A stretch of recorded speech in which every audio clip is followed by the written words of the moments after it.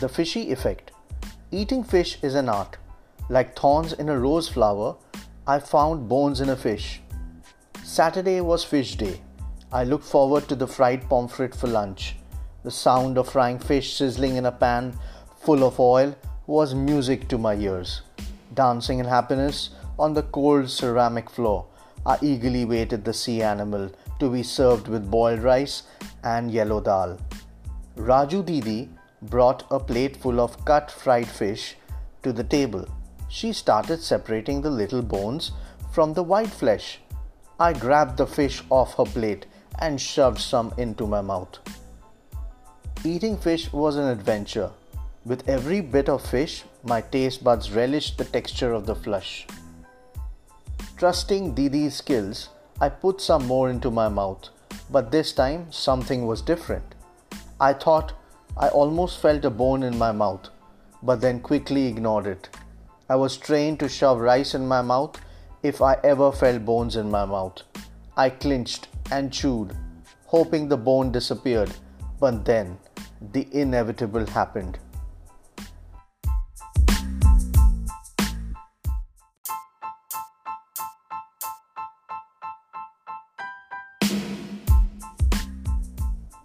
I was told that, like chickenpox, at least once in a lifetime, everyone goes through the experience of a bone getting stuck in your throat.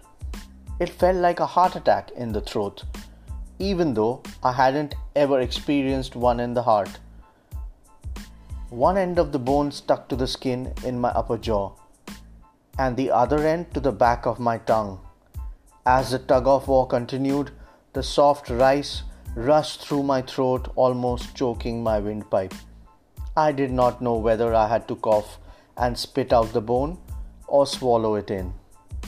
The only respite in all of this was that this war would either teach me about the digestive system or the respiratory system, depending on where the bone ended. After 10 minutes of battling for the bone, the digestive system won. I could feel the bone travel down my esophagus to the stomach and suddenly lose contact, like a space shuttle in the sky. "Houston, we have a problem," exclaimed my concerned papa. The first few hours of search went like by months.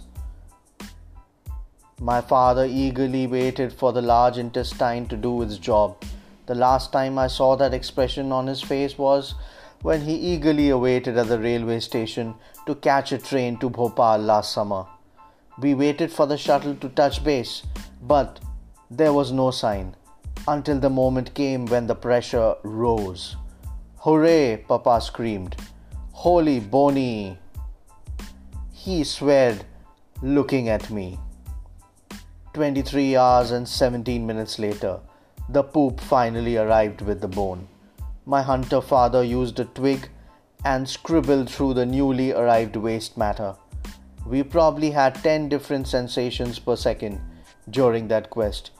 The experience was unpleasant, characterized by a strong odor that left my father and me breathless.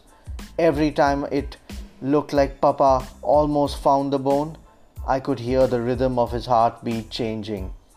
I stood there, butt naked, waiting for the hunt to be over. Then the time came when I saw Papa feel something hard. He then put his finger and out came a 1 rupee coin. The fish bone must have dissolved, I presumed.